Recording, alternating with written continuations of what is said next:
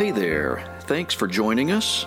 This podcast is put out into the world by Living Water Community Church, located in Ypsilanti, Michigan. I'm Pastor Clark Cawthorn. If you'd like to know more about Living Water, or if you'd like to drop us a note, or if you've got a question, or if you'd like to have us pray for you, head on over to lw-cc.org. Now, let's join today's podcast in progress.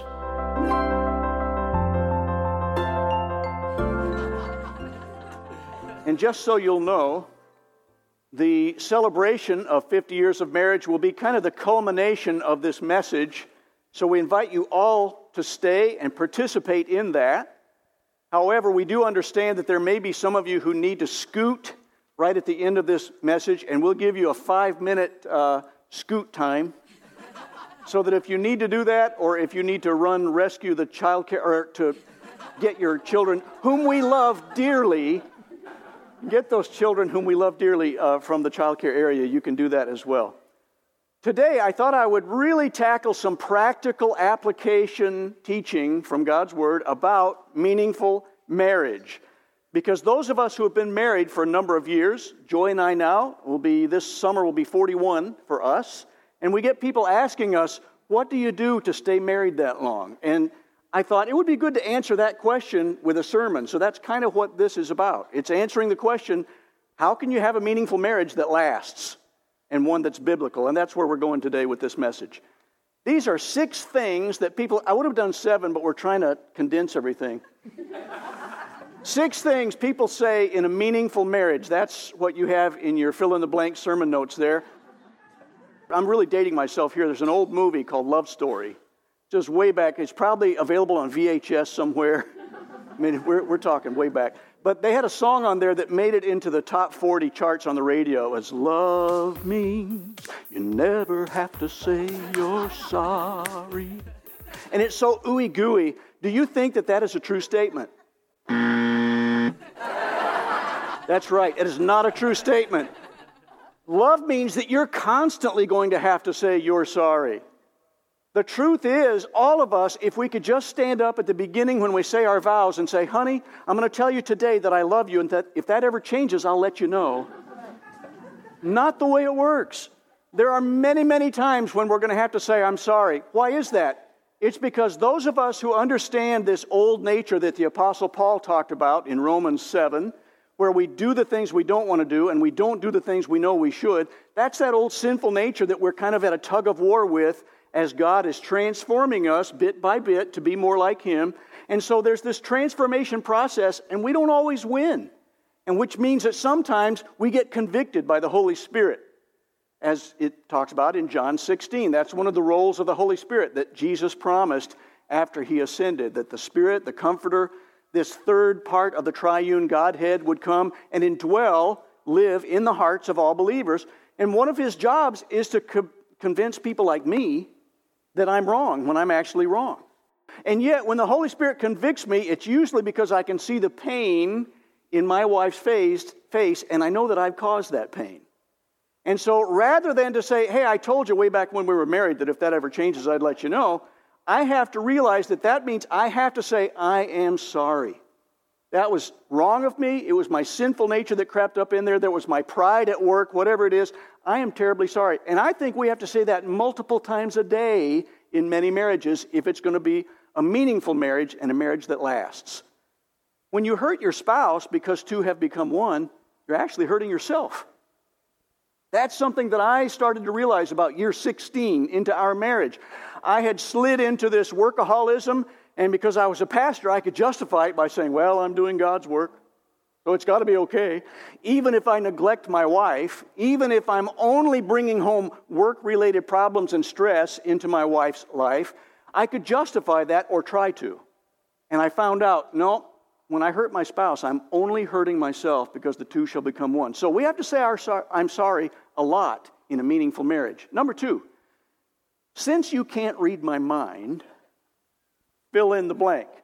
We need to say that often, because what I find is that we slide into these silences that can go on sometimes for days on end.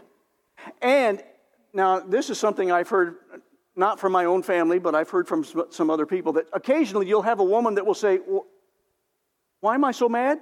I'm mad because he doesn't know why I'm mad. Not real fair. You see, because if you don't know why he's mad, that means that he needs to share why he's mad, or there may be something else going on under the surface that he hasn't let you in on. And so because we can't read each other's minds, we need to be honest with one another about why we're acting a certain way or feeling a certain way, which may or may not have anything to do with our spouse. Love means, without a word you understand. That's the second line in that song. Love means, without a word you understand. Is that true too? Nope. There is a myth that goes out there because of movies and ooey-gooey depictions of love, that if I meet that soulmate, they're going to know what I'm thinking without me having to even utter a word. And I would say, absolutely not. That is so false. In fact, I heard, I wish I would have gotten the guy's name because I was driving and didn't write it down. It was on NPR about a month and a half ago or so, an interview with a guy who wrote a book on this very subject. And he says, it's impossible for us to read each other's minds, which is why we need to start working more diligently at sharing what's really going on up here with one another if we're going to have a real relationship and one that lasts the tests of time. Love does not mean that without a word you're going to understand. We have to share that. And even Ephesians 4:25 tells us this. Paul is talking specifically to church people about that, but it certainly can be applied, I think, as well to couples. Stop lying to each other. Tell the truth, for we are parts of each other, and when we lie to each other, we're hurting ourselves. And when we say, somebody says, well, how are you? You seem a little tense today. Oh, I'm fine. Nope, you're not. Not when you act like that. That's lying to one another. If we're trying to push something down and not be honest about how we're feeling, we're lying to one another, and Paul says, stop it. Just stop it. That's the tone that he was using in the Greek. Stop it. There was one couple that I knew about where the wife was chipper and early riser. She could bound out of bed early in the morning and the birds would sing outside the window. And she would throw open the curtains and a ray of sunlight would stream into the bedroom. And she would say, good morning, dear husband. How are you? I've made you a wonderful breakfast. Wouldn't you like to come and eat now? And he would roll over and bury his head in the pillow and go, Urgh. He was not an early riser. And it took a few weeks of their new marriage together before he was able to be honest with her and say, I really appreciate the fact that you make me breakfast. That is such a sacrificial, wonderful servant thing to do. My stomach doesn't wake up until about 10:30. And if it's okay with you, I'll just grab a cup of coffee and head to work, and you can skip the breakfast. It's no slam against you, really. Don't take this personally, but I'm not an early riser, just in case you haven't noticed. They had to work out something like that. That's a part of learning to share honestly what's going on with one another rather than pretending like everything's okay when everything's not okay. I'm disappointed because I thought this is something really instructive and helpful for both people in a relationship to share with one another. I'm disappointed because I thought, now here's another way of saying that, but you said, and I quote, because we keep careful journals sometimes in the backs of our brains, don't we? And yet sometimes the memory on the part of one spouse may be a little different than the memory on the part of another. Sometimes there are other things that crowd for space in our brains. And I've heard that it's a sign of genius for us to forget things now and then. And I'm going with that. So sometimes instead of saying, but you said when we talked about this, remember it was last Wednesday, 3:38 p.m., and you said, and I quote, instead of saying that, how about if we step back and say, well, yeah, I am a little disappointed. I notice that you are mentioning to me that I look disappointed. I am, because my understanding, and maybe I'm wrong, but my understanding was we talked about this, and I thought we were going to go do this Friday night, and so now I'm finding out that that's changed. That was not your understanding. You see how honest that was? But do you also see how I'm taking ownership for my feelings about that and my understanding of a conversation rather than throwing blame at somebody else? A very different situation. When we stop throwing blame darts at our spouse and we start owning our own feelings, things can start to open up and we can solve problems rather than rack up points. Could we talk about why I reacted this way? Isn't it good sometimes to do just a little debriefing? Sometimes you need to wait until you've slept on it, until you've had a good breakfast after 10:30 a.m. And you need to be able to say, I would like for us to do an autopsy of that awful time we had discussing something that turned into an argument. There may be some things that you were not aware of that I had been through that day when I got home. Can I tell you about that? You see how I'm owning my own responsibility for what's happening here rather than throwing blame at somebody else? That's the kind of phrase we can use when we're trying to do that. Or how about, I notice, honey, that you seem a little anxious. Did something happen at that meeting that you attended? That's no blame. It's not saying, well, look at you all huffy-puffy. How did you get to be this way when you came home from work? Rather, it is constructive. It's an observation. It's not throwing blame. It's only saying, I notice that this seems to be, from my perspective, happening. Can you shed some light on that? My lovely spouse has learned to do this through the years, and she is so tactful in the way she can do that now. She would say things like, honey, I find it interesting that the rear bumper of that car in front of us seems to be encroaching within the range of being quite close to the front bumper of our car. I wonder why that might be. She can say things so tactfully. If you say things like this, it gives the other person a chance to process it without feeling threatened, and they can say, yeah, you're very observant. As a matter of fact, things didn't go so great at that meeting, and I got heaped upon with more responsibility, and I'm kind of mad right now. And so I hope that I'm not taking it out on you, but yeah, you're reading me correctly. I am anxious. Sorry about that. But you see, we're talking it out rather than acting it out. And if we can talk things out, it might help keep us from acting out in a way that harms our spouse. Third, hey, let's dream together.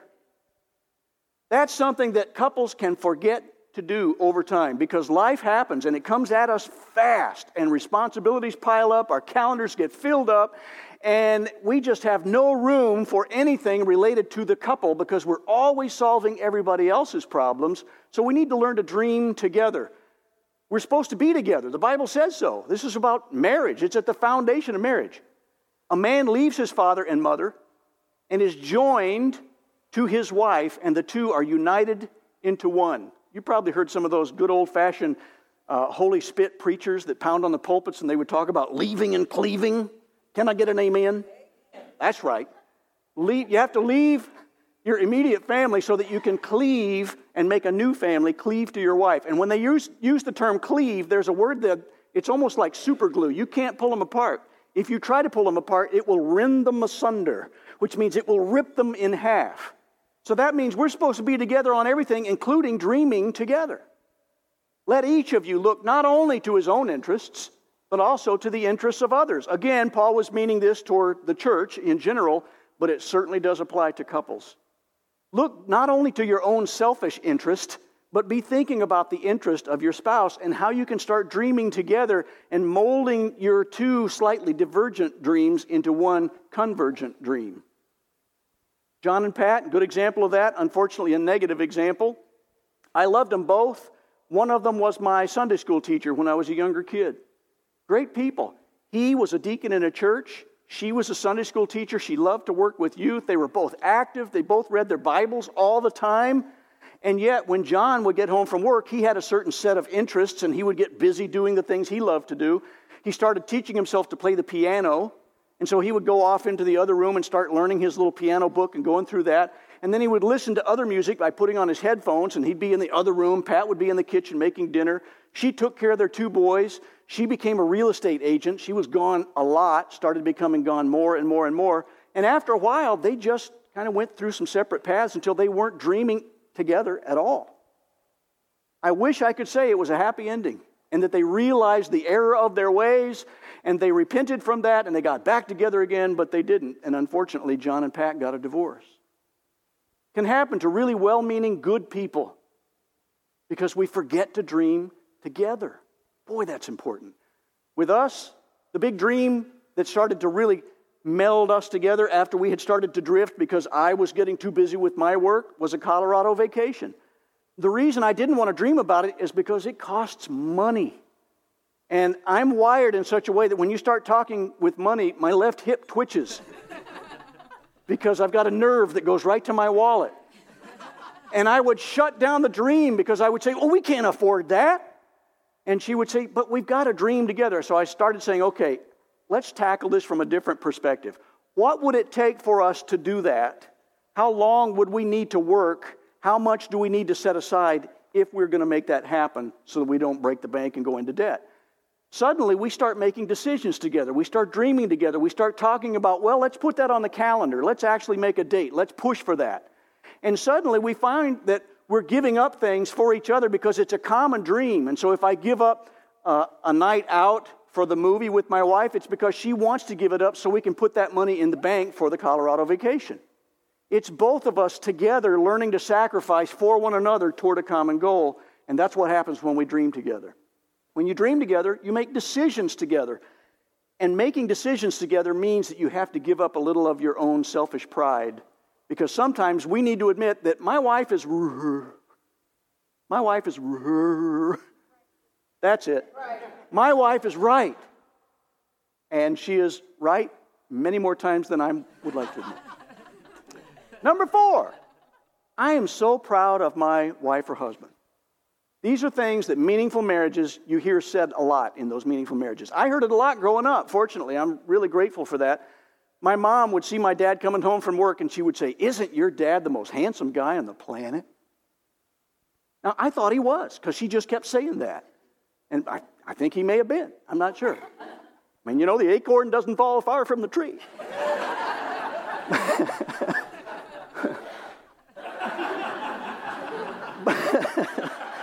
But my mom would constantly compliment my dad. She would say to my sister and me, "Wow, your dad can do these great figures in his head, so if I have a math question, all I have to do is ask your dad." He was really good at what he did, but she would point those things out to us, and then my dad, in turn, would do the same thing for my mom.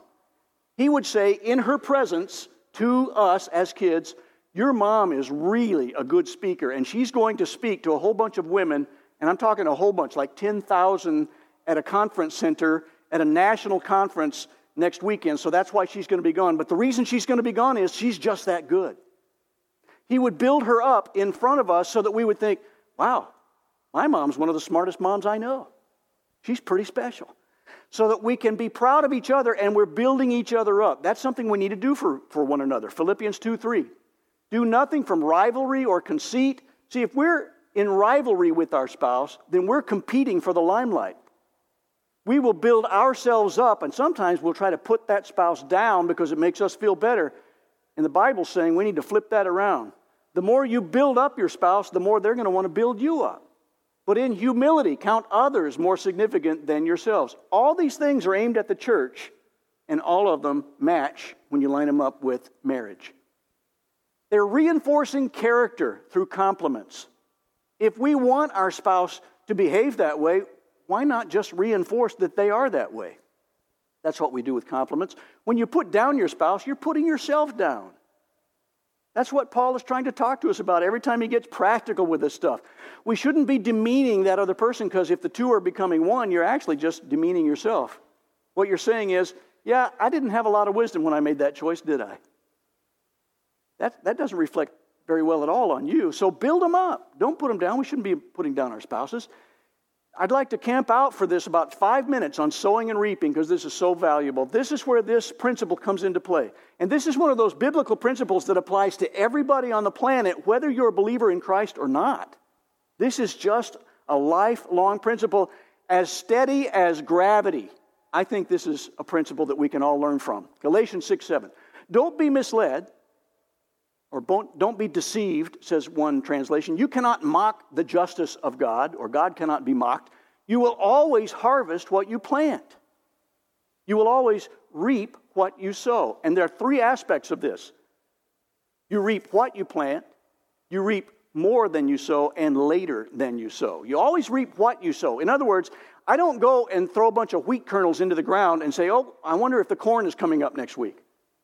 You can't do that. You always reap what you sow. It's going to be the same kind coming back at you. So if we're planting divisive things, sinful things in our spouse's life, those who live only to satisfy their own sinful nature will harvest decay and death from the sinful nature. If we're acting on those impulses that come from the old nature, that sinful nature that Paul talks about in Romans 7, if we're doing that most of the time, if that's what we're sowing, what do you expect to get back out of your marriage? Well, you're not going to get goodness and light and compliments from your spouse. But those who live to please the Spirit, he says, in positive contrast to that, in Galatians 6, this is the second half of 6:8, those who live to please the Spirit will harvest everlasting life from the Spirit. That's a spiritual principle, and it can be very practically applied to marriage as well. If you plant seeds of doubt and discouragement in a marriage, you can't expect to reap confidence and encouragement. Not going to happen, because you always get back in kind what you planted. B, you always reap more than you sow. This is always true. Any good farmer will know that. John 12:24 says, I tell you the truth, unless a kernel of wheat is planted in the soil and dies, there's another good principle here because we need to die to self. If it dies, it remains, unless it does that, it remains alone. So if you just set it on a shelf, it's there alone. It's not going to reap anything. It's not going to come back any stronger or any more plentiful than if you put it in the ground. But its death will produce many new kernels, a plentiful harvest. So if we die to self and we're raised up to be a new creation in Christ, then all of a sudden we're going to start to act like the Spirit, the fruit of the Spirit is coming out of our life rather than the fruit of the flesh, and that's going to be what starts to multiply itself. It's 40 minutes, so maybe 30 miles southwest of here in Tecumseh, Michigan, there's a guy named Perry Hayden. You might have heard of Perry Hayden and the Hayden Mills that was out there. The big mill building is the first one you see driving in on M50 going in toward Tecumseh. It's still there. This was a big deal back in the tithing wheat days. He decided, as a Quaker, going to the Friends Church out in Tecumseh, that he was going to take God at His word. He was going to plant a small little 1 cubic inch of seeds and plant that and then tithe a tenth of that to his church so they could turn it into bread, flour for bread, or whatever they wanted to do with it. And then he would replant the rest of that and do that for 6 years in a row, 6 seasons, and then rest on the seventh, because that was a scriptural principle. So he starts to do that, and this is what grew from that first little group of seeds.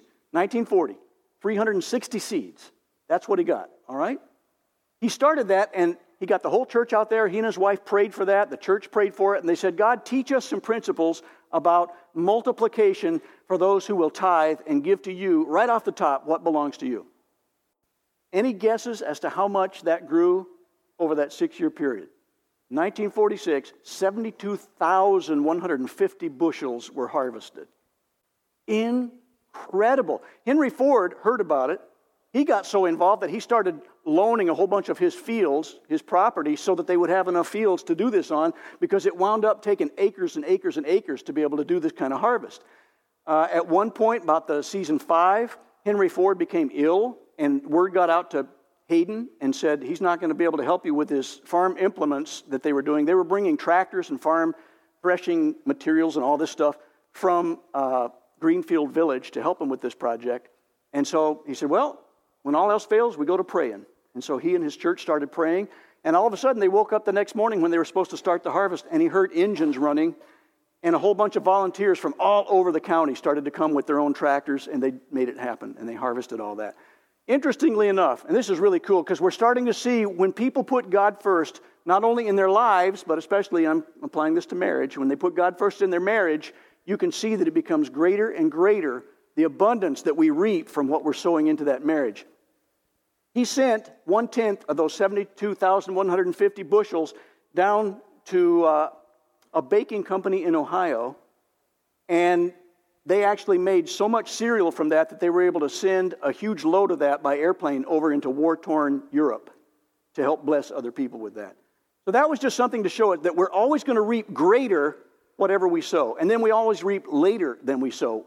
We can't expect to have instant marriage and for you to turn around and say, well, how come she's not doing everything perfectly right now? I thought this was going to work out great. You know, we'd say I do's, we go home, and everything's going to be hunky-dory.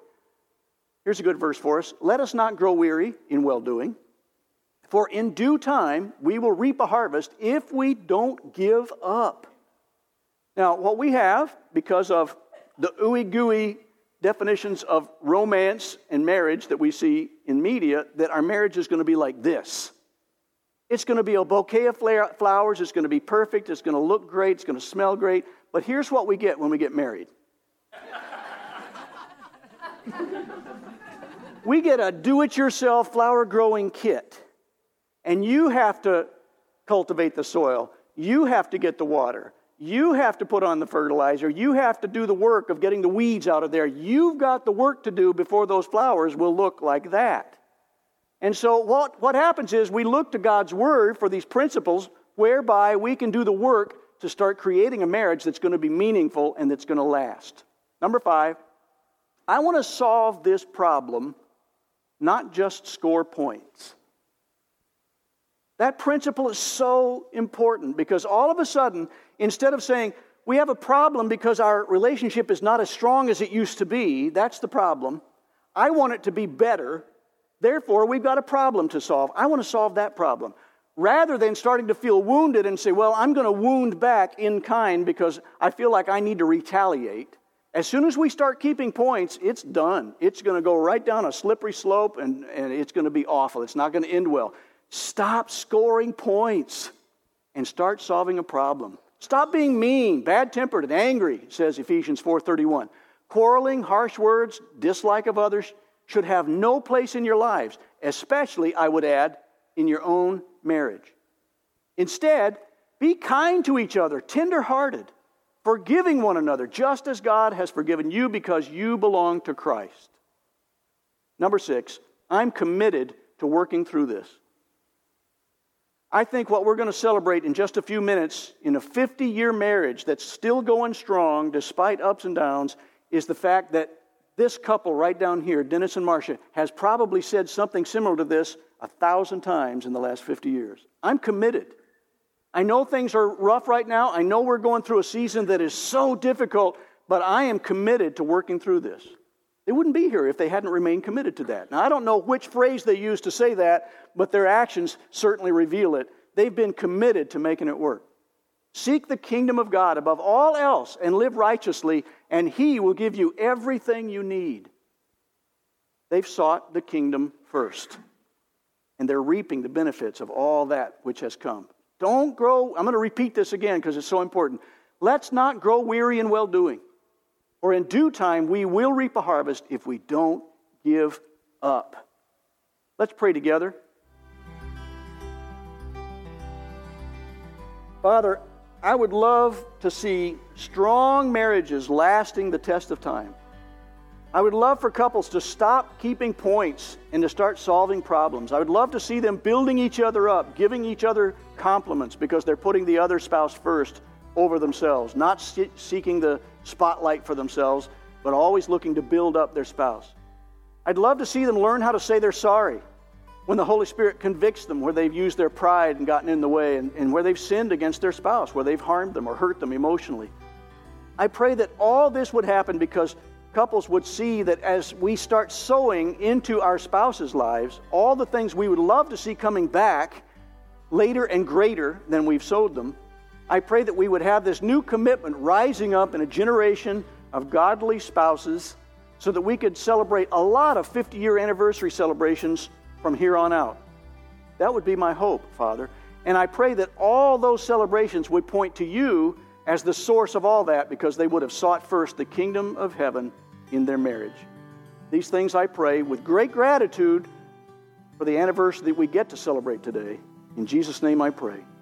Amen.